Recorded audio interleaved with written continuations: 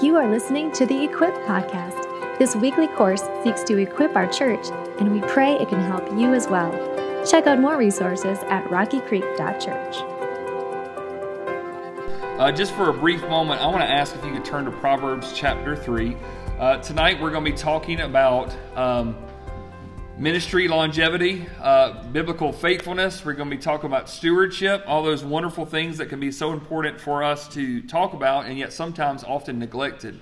So in two areas we're going to be talking for us tonight. Number one is, what does this mean for you personally, financially, and as you think long term about your future, are you prepared for it? And number two, what happens when God's people collectively come together to be able to do more than they could if they were to try on their own?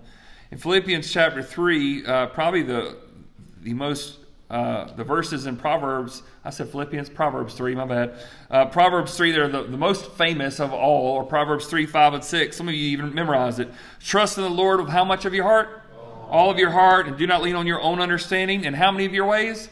All your ways acknowledge Him, and He will make your straight your paths. And so this is a trusting the Lord with all of our heart, acknowledging Him in all of our ways, not just some of our heart or some of our ways. It says, don't be wise in your own eyes.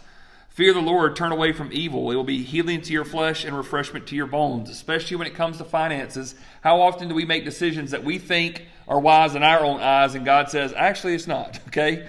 What you may think is wise and what God thinks is wise, if it's different, I can promise you this. He's the one who's wise. He's the one who's right. And we've got to make sure that we've gotten a place where we are surrendering ourselves to Him. And then in verse 9 it says, honor the Lord with your what? Wealth, right? And with the first fruits of all your produce, then your barns be filled with plenty and your vats be bursting with wine. My son, do not despise the Lord's discipline or be weary of His reproof, for the Lord reproves him whom He loves, as a father the son in whom He delights. To honor the Lord with our wealth is something that is so counterintuitive to how we want to, because we think we've made money and we want to keep it for ourselves. But as a 15-year-old with cash, I did not make wise decisions. As a 41-year-old man with cash, sometimes I don't make wise decisions at every aspect of our life. Sometimes we have to be remembering that it's not just to do good with our wealth. We want to honor the Lord with our wealth. Whether it's a little or a lot doesn't really have any bearing on the issue. With what you have, are you honoring the Lord with it? And so that's why we want to give this church family an opportunity tonight to be able to truly understand what this is. So we're going to be playing tag team a little bit here with different folks. I'm going to ask Tommy Warren to come up and speak a little bit about the process of what we've been as a church, and what does this mean, especially when it comes down to that honor the Lord with your wealth. What does that look like as individuals, but also as a church family? Thanks, Travis. Appreciate y'all being here tonight. This has been literally a multi-year process. I went back to some notes, and I forgot when we first met, but I had some notes from January 2020 where we started talking, and we were like, let's really get moving. And then February and March, something happened that kind of changed all of our plans. And then it was tough getting back excited and getting back into this, but we're coming to the end of a first session of getting approval and moving forward with a legacy giving plan. And then after that, we can start and we'll talk about next steps. I love sports, and so I decided I always think in terms of analogies. And so I thought I'd give one here about talking about what is a legacy. So this year, college baseball, University of Tennessee had an incredible year. They won 88% of their regular season ball games, which in a high level of baseball is just unheard of. You might say, well, they played easy competition. They played in the Southeastern Conference, generally thought to be the toughest college baseball conference. They won 83% of their games there, just dominated. They won the regular season of the SEC, and just to show how well balanced they are, in the whole country, they led the nation in runs scored, home runs, and slugging percentage. You think, okay, they outscored everybody. For those of you who know baseball, their pitchers also led the nation in earned run average. So on both sides of the diamond, offense and defense, they were overwhelming. So they were regular season champions in the SEC, went through the SEC tournament, went undefeated through it. And then similar to basketball, March Madness, the NCAA has a 64-team baseball tournament to determine the eventual national championship. Every team out of that 64, except for one, is going to lose their last game. The team that wins their last game is the national champion. Well, Tennessee was the number 1 seed and expected to go through. And in the middle of May, late May, there were a lot of discussions of, is Tennessee the best college baseball team of all time? So then we'll transition to Ole Miss. Ole Miss started the year number 1 in the country, and then just suffice it to say, ran into some injuries, some problems, and struggled for the rest of the year. Their record in the SEC was less than 500. They lost more games than they won. They were one of the last teams to even make it to the SEC tournament, and they lost their first game in it. They thought their season was over, but when the NCAA came out with the pairings, no one knows exactly which, but they were one of the last 4 teams to get into the tournament, which means they were playing higher seeded teams throughout the entire tournament at their home parks. You might have an idea where this is going since I'm talking about it at all. Tennessee, one of the best teams ever, didn't even make it to the College World Series. They were knocked out in the second round, so they didn't even get to make it to the final 8 teams. Ole Miss got hot, went through the whole tournament, and eventually were crowned national champions. So when you think about the legacy of these 2 teams, no matter what they did in the regular season, Ole Miss legacy will always be 2022 NCAA champions. I don't know what Tennessee's legacy will be. I've heard some discussion that it might be the best team ever not to make the World Series. Not exactly the legacy you want, but the legacy nonetheless. So tonight we're going to spend a few minutes talking about legacy giving. I'm not going to bore you with the whole process of what we've been through, but to kind of get you thinking about what kind of a legacy do I want to leave. We are all going to leave a legacy. Casting Crowns has a song out, it's a few years old, called Only Jesus. And one of the lines was, I don't want to leave a legacy, I don't care if they remember me. Yeah. Well, I would respectfully disagree with that. The story is, I agree, it's not about fame and fortune and what you earned, and Travis has talked about that a couple of weeks ago, that we can't take it with us. But it's about how we do want to have a legacy, and we want to be remembered by our family and our friends in our church. So some of those things are what we're going to be talking about tonight, of leaving a good legacy, which is just not the last thing you do, but the cumulative accumulation of all the body of work, which is kind of a sports term, but the things you have done and the legacy that you leave for your family and for your church. So with that introduction, I'm going to introduce Jackie Wagner. She works for the South Carolina Baptist Foundation and has assisted us greatly through this process. So I'm going to just turn it over to her, let her talk about what she does and what the foundation does and how they're going to help us.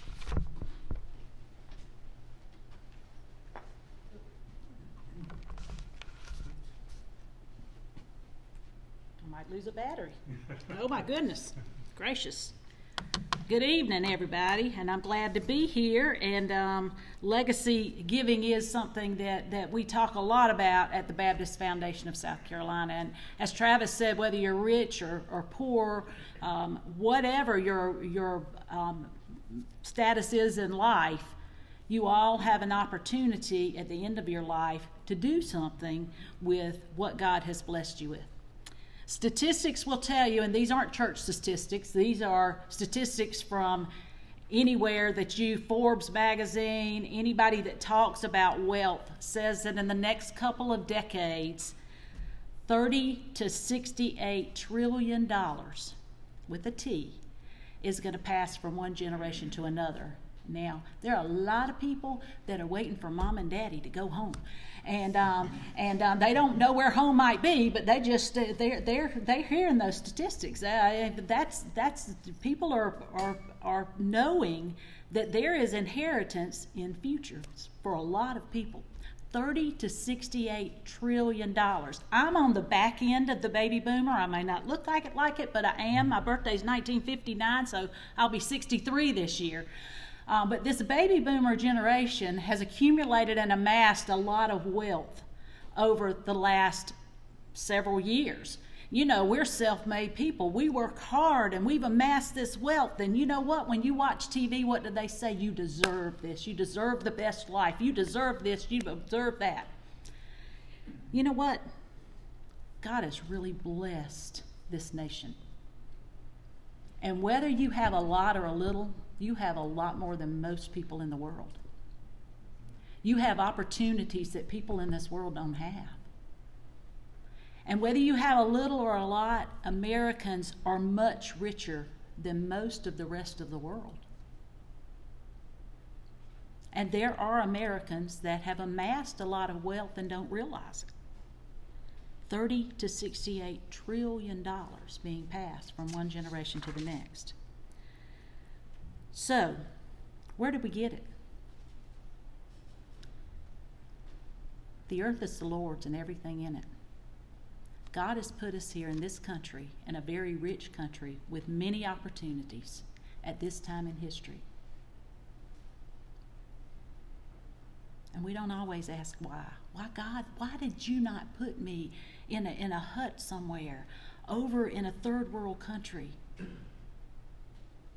God, you put me here in America. And maybe we may not think we have so much, but boy, we are blessed and rich. And I believe when I stand before my Lord in heaven, and He's going to say, Jackie, it's not you worked hard and you built yourself and you did all this. I put you here. I gave you the parents that taught you a work ethic. I gave you the opportunities that you had along the way. Now, what did you do with it? That's a question that we often don't ask. Now, in church, we do a lot of things in regards to money. We pass that plate. Now we have online giving. And those are good things. And they teach us some principles. And we learn about the tithe. And those are good principles. But in this world, generosity, God owning it all, it's not about me. It's about Him. And what He's giving me the opportunity to do with it, that's what's important.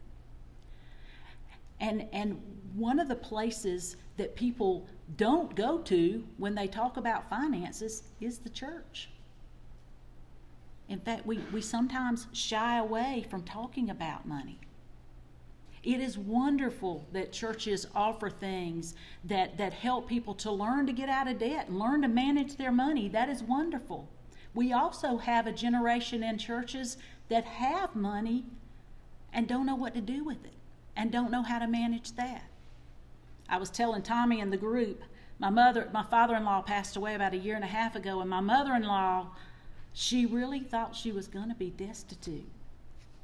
And I went, Mildred, no, you're quite all right. She had no clue what she had. She had no clue what to do with it, and it's scaring her to death. She has no clue, and she's 81 years old. And my husband's an only child, and he's like, Mom, we don't want your money. But there's some opportunities here that as we're talking to her, but she's all her life, she's given this tithe, and she's learned about what we're supposed to do, but hasn't always learned about being generous. So when we're talking about a legacy ministry in a church, and I know that you've been hearing the Proverbs, and they've been preached very well, and so I feel very humble because Travis even stood here and I listened to your sermons. So, and he's awesome. But we need to be talking about something that is covered in the Bible more than heaven and hell itself, and that's about biblical finances and money. Now, Jesus was not a fundraiser. And in this world, that $30 to $68 trillion has gotten a lot of attention. A lot of attention. Many of you get mail knowing that there's a lot of attention to that $38 to $68 trillion. Jesus wasn't a fundraiser, but Jesus talked a lot about money. Why? Because he realized that our treasure had a great opportunity to grab a hold of our hearts. So why am I here? Why is a 63-year-old woman driving up from Columbia to see y'all tonight? I like your church and I like your people. I work for the Baptist Foundation. Just quickly, if you don't know who we are or what we are, we're just a part of the South Carolina Baptist Convention, just like North Greenville University or Anderson or Charleston University. We're an institution. We've been around for a long time, almost 75 years. And our purpose statement says we help God's people fund the Great Commission. Now, that does not mean the Great Commission will get done with just funding, but it does mean that the Great Commission tells us to teach and to baptize and to go and to tell. And part of that, we can use our finances as part of discipleship to help, to be able to undergird our churches to teach and to go and to tell. And that we've got opportunity through what God has given us to be able to do that. And so we want every South Carolina Baptist to prayerfully steward their resources as an act of worship. Stewardship is worship. It's not about paying your way into heaven. It's not about giving the minimum. It's not about duty. It's about worship. It's about saying, God, you own the next breath that I have. You own it all. And when I can look and say, God, it belongs to you, it's a game changer. Because it changes my whole perspective on life. That I know he holds me in the palm of his hands and I'm dependent on him and not on me. Because the world tells you to depend on you. The world tells you you deserve everything. You did it. We're dependent on God. As believers in Jesus Christ, we're dependent on God. He gives us every opportunity. So we work with churches and individuals even on thinking about their legacies, and we provide legacy ministry churches. Services. We want to be known for redemptive investing, and that's part of what we do. Is we invest funds that are long-term legacy funds. And when we say redemptive, that means we don't invest things that we don't feel that would be honoring to God, but we do also seek out investments in some kingdom, different types of investments, such as Christian music and such as companies that invest in companies that have Christian values. So we do a lot of that. We want to always be true to the Bible in our teaching, and even when we're teaching about money, to be true to what God says and what Jesus taught about money. And then we always want to serve well. So what's a legacy giving ministry? As I said, what does this mean? A legacy giving ministry is a ministry in which the church can begin to talk and have conversations about financial things and about generosity and about other things that people can come to the church. Where does somebody go when they need a will? They go to their attorney, right? So the attorney going to ask them about their church and ask them about what kind of Christian stewardship they want? Probably not. They're going to say, what do you want to do? And you're going to say, I leave it to my kids. People come to me all the time and say, I need a will. I say, no, you don't. You need a plan. A will's just a document. People need to hear from the church about what God says about stewardship. And it's not about giving money. It's about God's ownership in the heart. So a legacy ministry gives us the opportunity to, first of all, impact ministry of this church today and tomorrow. And through that, your church has a group that has said, okay, these are priorities that we feel like, beyond the budget, that as people are inclined to give legacy gifts, which typically are estate gifts, but we'll talk about some other ways to give that people have never thought about, but things that this church is doing that are unique to this church and the way that this church can impact the community around you and the world, and the way that this church can pour into the next generation. Some of you have been here your whole life almost, I've just learned. This church has been around almost 200 years. You've got a cemetery that's full. Not full totally, but there are a lot of them out there. So you think about the legacies that this church today is standing on, because people in the past, a generation they did not know, but they poured into the future of this church. You have the opportunity to do that. And when we gather this group, one of the things that we talk about is having a plan, because so often people want to know, I want to know what's going to happen if I'm going to give a gift to this church. Who's going to manage it, and what's going to happen with it, and who's going to take care of it? So it gives us an opportunity to teach and help people to understand what this giving will do beyond the budget, but to be able to, and Tommy's going to go over what those things are, and it's in the materials that you have. It gives you an opportunity, and us an opportunity, to teach about God's ownership and how God has blessed us, to teach about estate and legacy plan basics, and just to help people to understand and learn that from a church perspective and not from the mail, because they're getting it in the mail. To grow people in their stewardship and help them to see stewardship beyond just my tithe or whatever my requirement is, but that generosity is so much more, and that God blesses us through our generosity. That doesn't mean if you give, He's going to give you $10 more, but it means God blesses us as we grow in our generosity and understand that He owns it all and that He is our provider. And then to engage people, to participate, and to share stories of what these funds can do and how they're impacting the community. So these are the things that happen in a legacy ministry. We want people to understand that in a church, people are just in life, our view as Christians of money, our view of money as Christians is different than the world's view. The world views money so much differently. Money in the world is your key to happiness.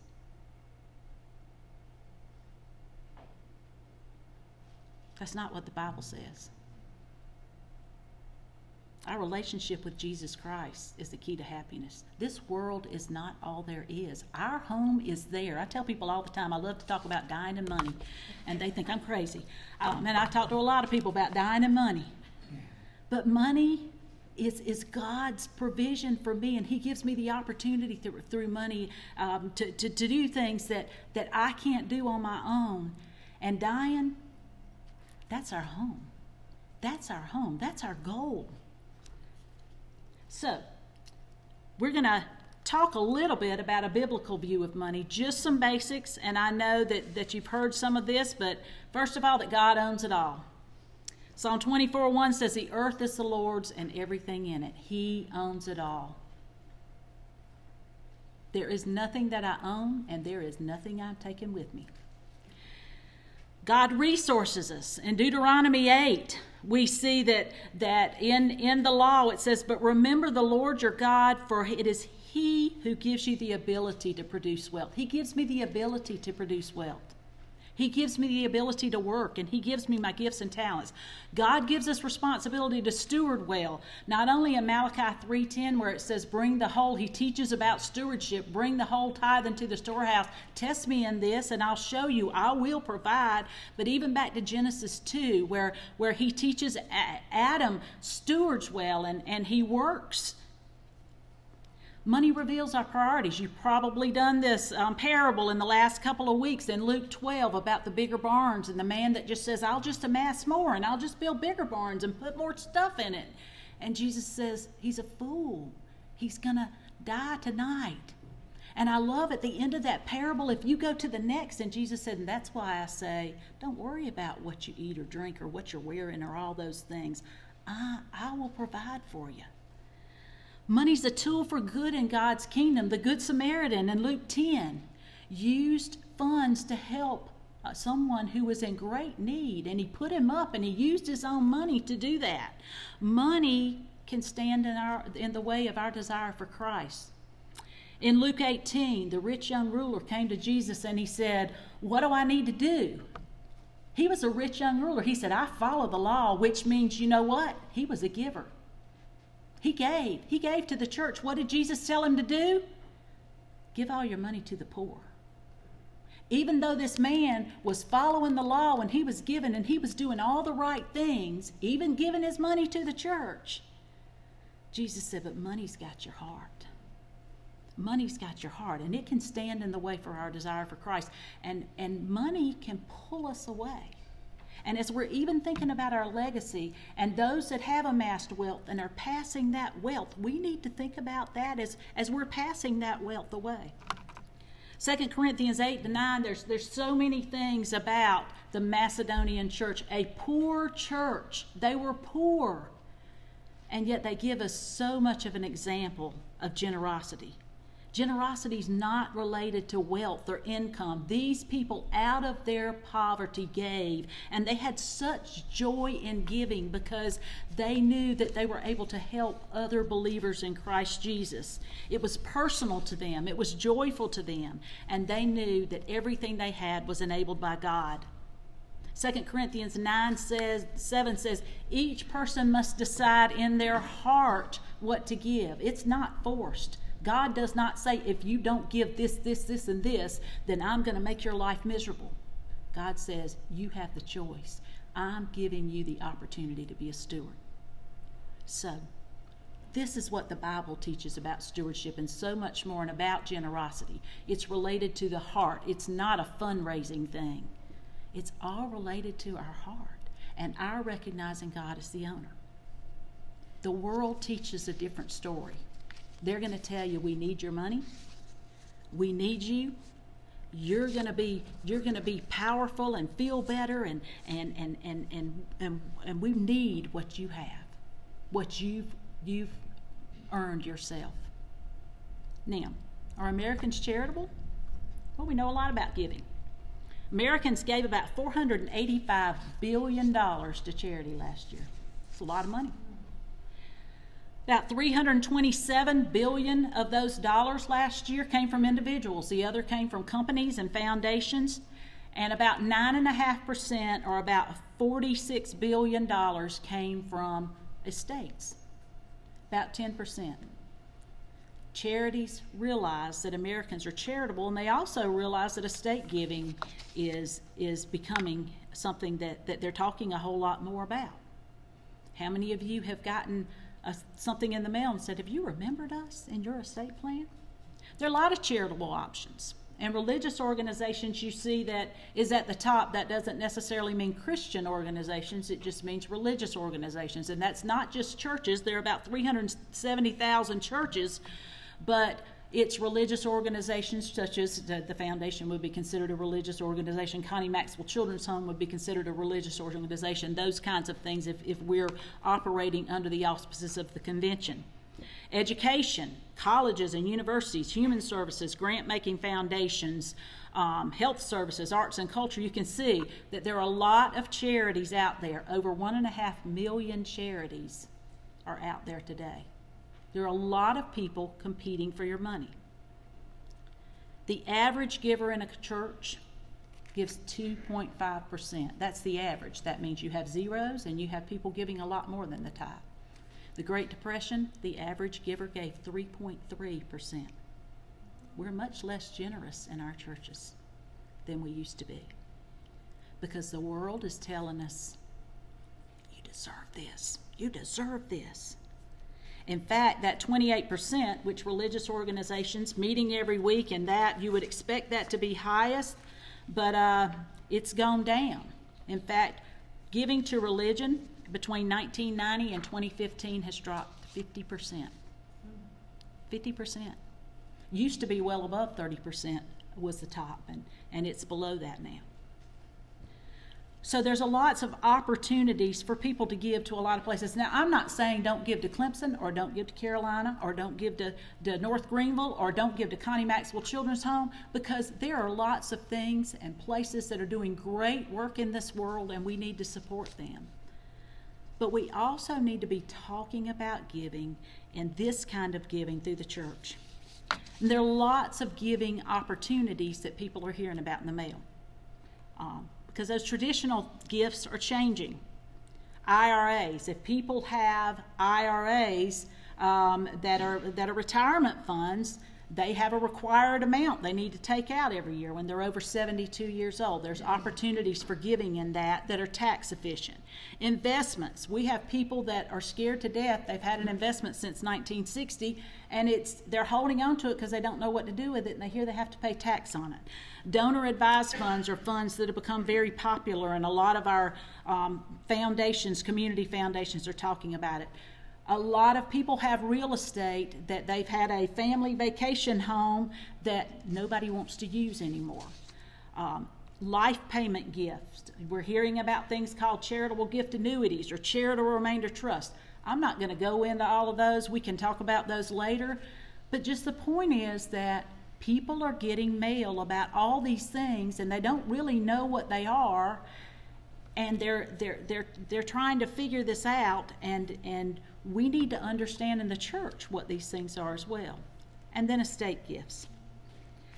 I've got a little video. I'm not quite sure if we're going to hear the sound, but we'll figure it out. Travis is multi-talented, and try it. Okay, I think I just hit the click. You and I can expect to spend 70 to 80 years living on earth. That's truly not very long compared to the timeline of eternity. And as Christians, we know we are called to make the most of our time to reach people for Christ. But have you ever thought about what kind of Christian legacy you will leave behind for your family and future generations? At times we can get a little off track, chasing after the things of this world, make more money, buy more stuff, and be more comfortable. We worked hard for it, so we think it's all ours. But is that what the Bible teaches us? Scripture like Psalm 24:1 make it very clear that God is the creator of everything and the owner of everything. But the story does not stop there. In the book of Matthew, Jesus commands us to wisely use everything he has given to us. When we understand that everything belongs to God and that we are asked to manage it for his glory, ownership ends and legacy giving begins. We see all that we have as gifts, but not possessions. We realize we are managers, not owners. So every way we spend our money, use our time, deploy our talents is full of powerful kingdom-growing potential. What if everyone started looking at everything they have as belonging to God and not themselves? How could that impact the church? How could that impact the world?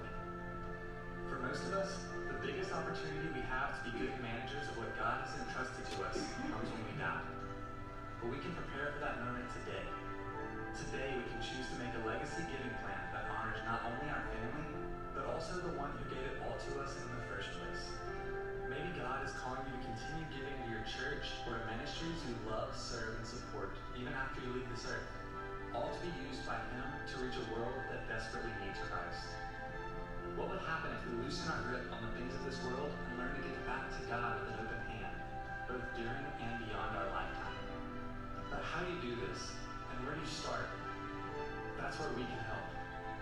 We can help you create a legacy giving plan that lives well beyond your life here on earth. And what is the result? The result of all of this is Christians who are choosing to use their time, passions, and money with a focus on God. Through legacy giving, Christians are sowing seeds that will bear real kingdom fruit and have an impact into eternity.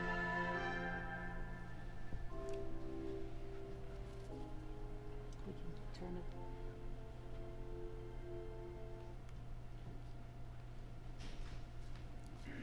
So everybody needs to prayerfully consider how God has blessed them and what they want to do with it.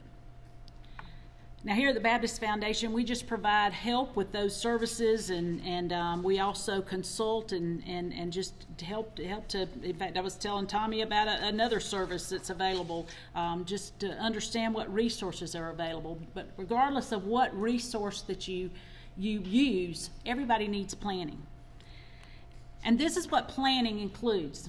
Everybody. We usually start thinking about it when we've got to. Something happens, or we turn 60, and all of a sudden we think about retirement and go, I need to probably start thinking about this. This is what a legacy plan includes, and like I said, most people say, I need a will, and I'm like, no, you need a plan. You need a plan. First thing is your personal assessment That personal assessment, first of all, is a financial assessment. What does my big jar look like? Now, you've got 2 jars there. One represents 9% and one represents 91%. Statistics say that the average American lives on 9% of what they own. So that other 91% is stuff that's going to be passed when they die, so you are worth more dead than alive. So, your daughter-in-law who's going to spend it all, you need to start thinking about that. So, we need to understand what we have, and so many people do not know what they have. They think I'm living on a fixed income, but that fixed income is coming from this retirement pocket that looks like this, and they don't even realize they've got it. And you know, retirement plans are not made so that it dwindles down in the last breath. That's the last penny, is it? No, it's supposed to be sustained and goes on. And so a lot of people retire, and 10 years later they got more money in their retirement plan than they did to start with. It happens all the time. We need to understand what's in this jar, because once you understand what you have, then you can understand, oh my goodness, this is how it's going to impact my family. And I need to think about my family and loved ones, because there are those that cannot manage this, or there are those that if they do this, or like I said, my daughter-in-law will spend it all and it'll be gone. So we need to think about how we're going to pass that to our loved ones. And there's a lot of options in that. You don't have to give it all to them at one time. But there's also some things in what you have, and especially with retirement funds, that they have to take it in a quicker time, and they're going to pay taxes on it. So we've got to know those things. We got to know what we have. We got to think about our priorities, the things that are important to us. What's important to me that I want to share? And even in that priorities, what's important to me to share with my children? We often tell people, write letters. And tell them today that you can give to them after you pass, to tell them things that you want them to know. And know about your life. But other things that are important priorities, even where you're going to be buried. My boss, Nathan, is he's young, and he and his wife went through planning, and they said, well, where are you going to be buried? And she said, well, right by my parents in Alabama. Well, they've been married about 15 years, and that's the first time he heard it. He didn't know he's going to be buried in Alabama. But that was a conversation they needed to have. You know, we're not going to be cremated. We're right there in Fairlawn, Alabama. That's where we're going. Okay. But those are things we need to think about. What are our priorities, and what are our priorities, and what are some things, and where do I give them, and who do I give them to? Because sometimes little things are more important and can cause more of an issue than a big old pile of money, jewelry and certain things. And then what are my charitable desires? God, am I spending time in prayer saying, why did you bless me, and what do you want me to do? What have you laid on my heart? How do you want me to use what you've given me to impact this church and to impact other ministries?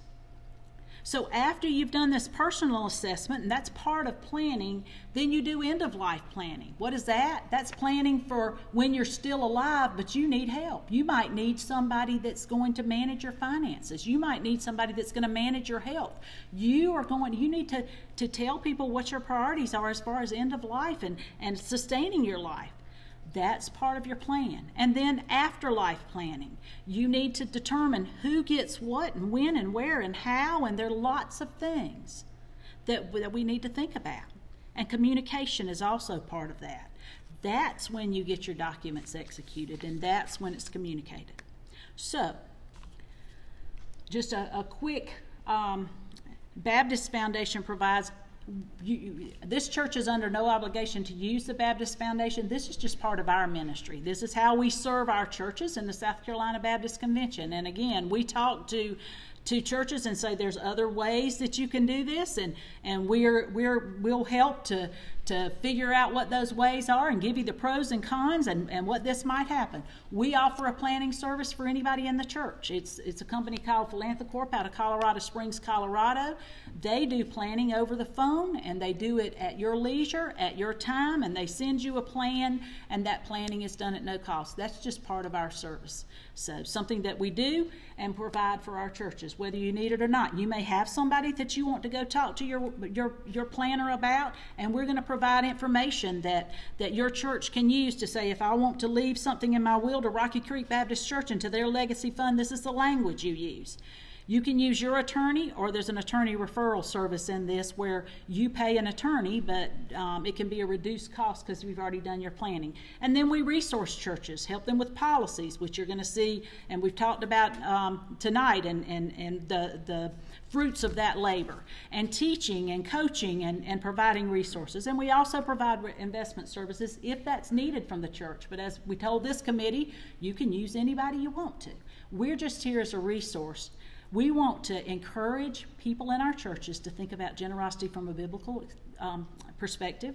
We want to encourage everyone in our churches to think about their legacy. It's not what you leave to someone, it's what you leave in someone, and it's what you plan in being able to share your story of how God provided for you and being able to share with others. We want people to be well planned so that at the end of their lives that they have less strife in their families, and that they also can spend time in prayer and say, God, you bless me. What do you want me to do with this? The earth is the Lord's and everything in it, the world and all who live in it. Tommy's going to come next, I think, and talk a little bit about your specific church plan, and then we'll open it up for questions. Thank you, Jackie.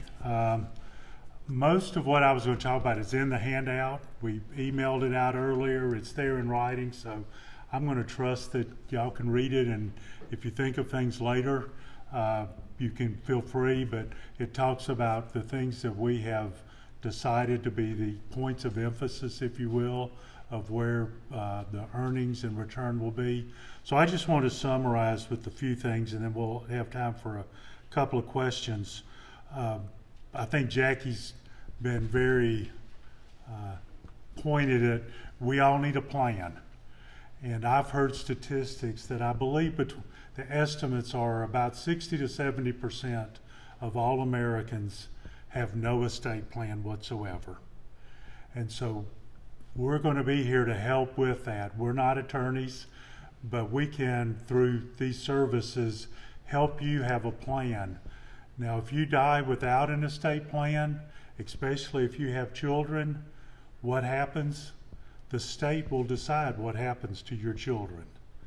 They will decide who raises it. If you have older kids or whatever, they will make the choice. And you may or may not be in accordance with your desires. So we all need to be thinking about that and having a plan. I remember when we did our first will, it's hard. And we had our first child, and I went to an attorney and I got the forms to fill out, and I stuck them in my briefcase and I walked around with them for 6 months. And finally Christy said, are we going to do something with those? And I said, yeah, eventually. And it's just, I was in my 30s. I didn't think I needed it, but you need to have a plan. And so we're going to be there to step along with you. One point to make is this is all outside of your budget giving. So I think of the budget as coming from your salary, your earnings, the things that you give, and in that fact sheet I kind of talked about it. That's the checkbook of the church that's used for its day-to-day expenses, having its rainy day fund, those kind of things. Whereas I think of the legacy giving plan as more of the long-term savings. Church doesn't retire, but it's kind of like we would think of as our retirement and long-term goals. And so we want to try to build a permanent fund, but it is different. You've all heard about universities, I think, have been the best at this. And the endowments of some of the Ivy League schools are in the billions of dollars. And they just accumulate and accumulate. That's not the goal here. Yes, we want to have a permanent accumulation, but we want to constantly be using that money.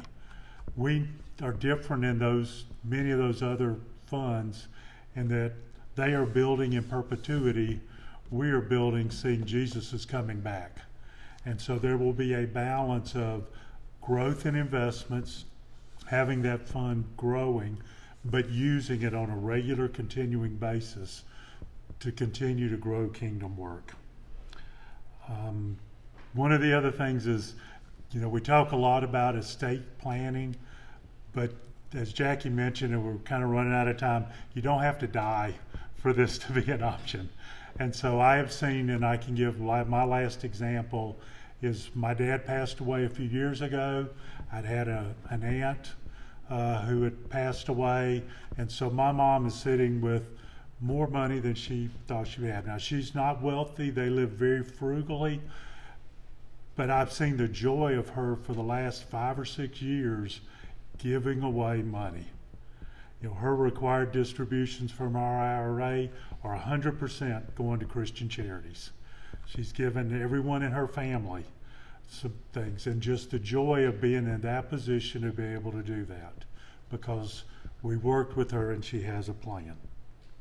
So our next steps as a church will be shortly, we'll be voting, hopefully to adopt the legacy plan, and then we'll be bringing more information to you, more educational stuff of ways to do it, hopefully some workshops maybe and those kind of things to get into more detail. So we are out of time, but real quick, are there any questions? Can you explain more what the vision is for the church? You said it's not budget, so you're going to have it to the side of the budget. How are you going to, what's your thoughts for utilization? Okay, what we have done is in the documents, there are 4 areas that the funds will be used. And so based on some guidance from the foundation, they've recommended first we needed to have at least $100,000 before we start making distributions. At that point, we'll be making annual distributions that will go to one of 4 budget areas: students, youth and children, properties, benevolence, I believe it. And they're in the document. So on an annual basis, the finance team will work with the foundation to determine an appropriate distribution that will come to the church, which will then be a supplement to the budget. And so one way to think about it, and I'm just going to pick a number, we have $20,000. That is in $20,000. We're going to assume the same budget giving comes in. That will be used for that one area, which allows $20,000 to be used for other kingdom work. So it will be an ongoing thing, and that's why our goal is not to just keep building this, but to use it regularly while we're at the same time continuing to invest. So you want to get to $100,000, but then you're going to use more than the gains from it if you get too high, or you say? At some point, that's right. Our goal isn't to build $1 million war chest. And so it's, if we were to have several large gifts, we would be using the earnings as well as some of those gifts to continue to use it, because our goal isn't just to build a big number. Great question. I got a question. Yes, sir. So I went through this process personally a couple years ago because one of the guys from the Baptist Foundation told me how expensive it is to get your will redone and whatnot. Can y'all talk through the process, because basically y'all set up a system for an individual or family. If they're going to set their will up, and if there's a percentage that's given to, say, a charitable Baptist organization, there's a significant cost that's just reduced to the whole process. Can y'all explain that? Jackie, you're the expert. Why don't you come up here? So Okay. The process is, if you want planning, we offer a planning service, and it's just through a Christian company, and a lot of foundations use them in the IMB. And the process that Travis went through is they work together with Travis and his wife, and that they have a series of phone calls, and they talk about, what are your goals, and where are your children, and where are you, and let's look at your financial picture, and here's some options, and they send information back to them in writing. To do the process, we want people to be charitable, of course. This isn't just if you're not charitable, but in that charitable portion, like if you leave $100 to charity, and a lot of people have a lot of things that are wonderful causes that they want to give to, and they should give to those if the Lord's laid it on their heart. I always say, if the Lord's laid it on your heart. But of that, 20% of that charitable portion needs to go to a Baptist charity, like Rocky Creek Baptist Church is a Baptist charity. None of that has to come to the foundation, and a lot of people think that. So that's part of that process. What happens in that process is you can use your own attorney, but the planning, if you go to an estate planner, you may pay $1,500, $2,500 for an estate planning attorney, those that specialize in that. you can go to your attorney at the end, but you've already got your plan in place because attorneys work by time.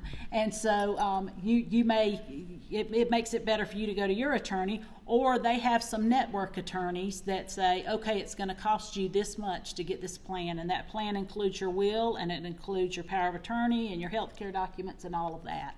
So did that answer your question? Yeah, absolutely. So for us, instead of us spending $2,500 on a lawyer to do all this, we just personally put that if my wife and I, if we pass away, that we want funds to go to, it says our will, go to Baptist Foundation and identify where our membership is at death. And wherever we're members at when we die, there's a percentage that goes to that church automatically. And he's going to be a member here at death. Yeah, that's right. But just in case I get fired or somewhere else or whatever, like that, it would just automatically kick in, so I don't have to do a will every time some life change happens. I can call the Baptist Foundation and say, hey, they just fired me at Rocky Creek. I'm now at Pebble Creek, whatever. I don't know. And then now I'm at that church, and that's where I want it to go. And so once again, that saved our family hundreds and hundreds of dollars, and also work with Christian people to help us figure out what we need to do long term. And let me add to that, because I didn't know that's where you were going, Travis, and that's a good point. A lot of them recommend that there's a document that says for your charitable portion, whoever that is, it could be, we have somebody that has 20 charities on their portion. Send it to the foundation, and whatever you tell us to do with it, we do with it. So if you say, I want to give $100,000 to 20 charities, we get that $100,000, we look at those charities, and then we just write the checks. We don't charge a fee for that. Now, if you need it to be handled in another way or through a trust or stuff, we can manage that if you want us to. So again, it's just a service. But it's a way that down the road, and we've had this happen a lot, somebody said, well, I had 6 charities and I wanted it this way, but now I've got 5 and I want to change it. They just call us and change the form. And then we just change the charities, but they don't have to change their will. So that saves from not having to go back to an attorney to change your will. So, thank you. Where do you make your money then if you don't charge on those?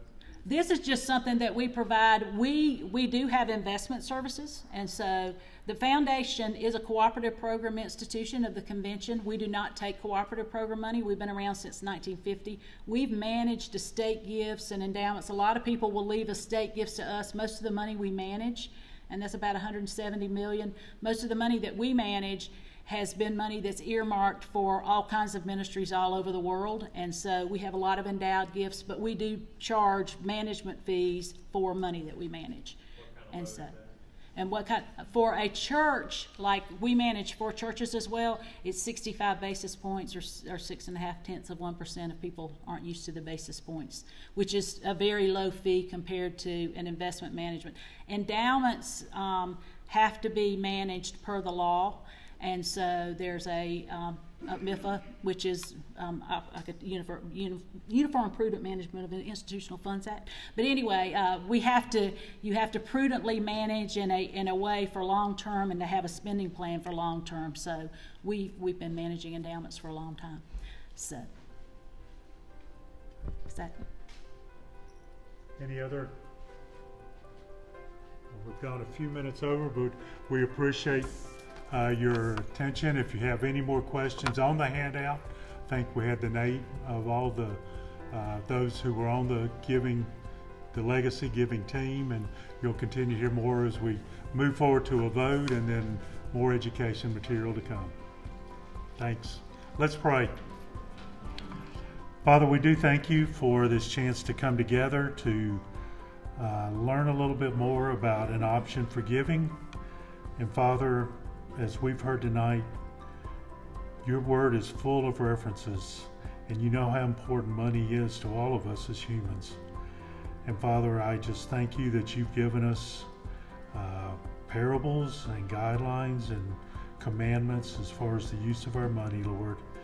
And I just pray, Father, that we would all be good stewards, that we would recognize that nothing that we have, not our money, not our homes, not our cars, not our health, nothing we have is anything we own or anything we've done, but it's all for us to be stewards over. And we just thank you for all you blessed us with, and just pray that you will use this time, that you've used this time maybe to just spark some interest and Help us to be better stewards of what you've given to us. In Jesus' name, amen. Thank you for listening to the Equip Podcast. Make sure to check out rockycreek.church for complete notes and additional resources. You can also subscribe to this podcast and get weekly courses delivered to you. We hope to equip you for the work of the ministry.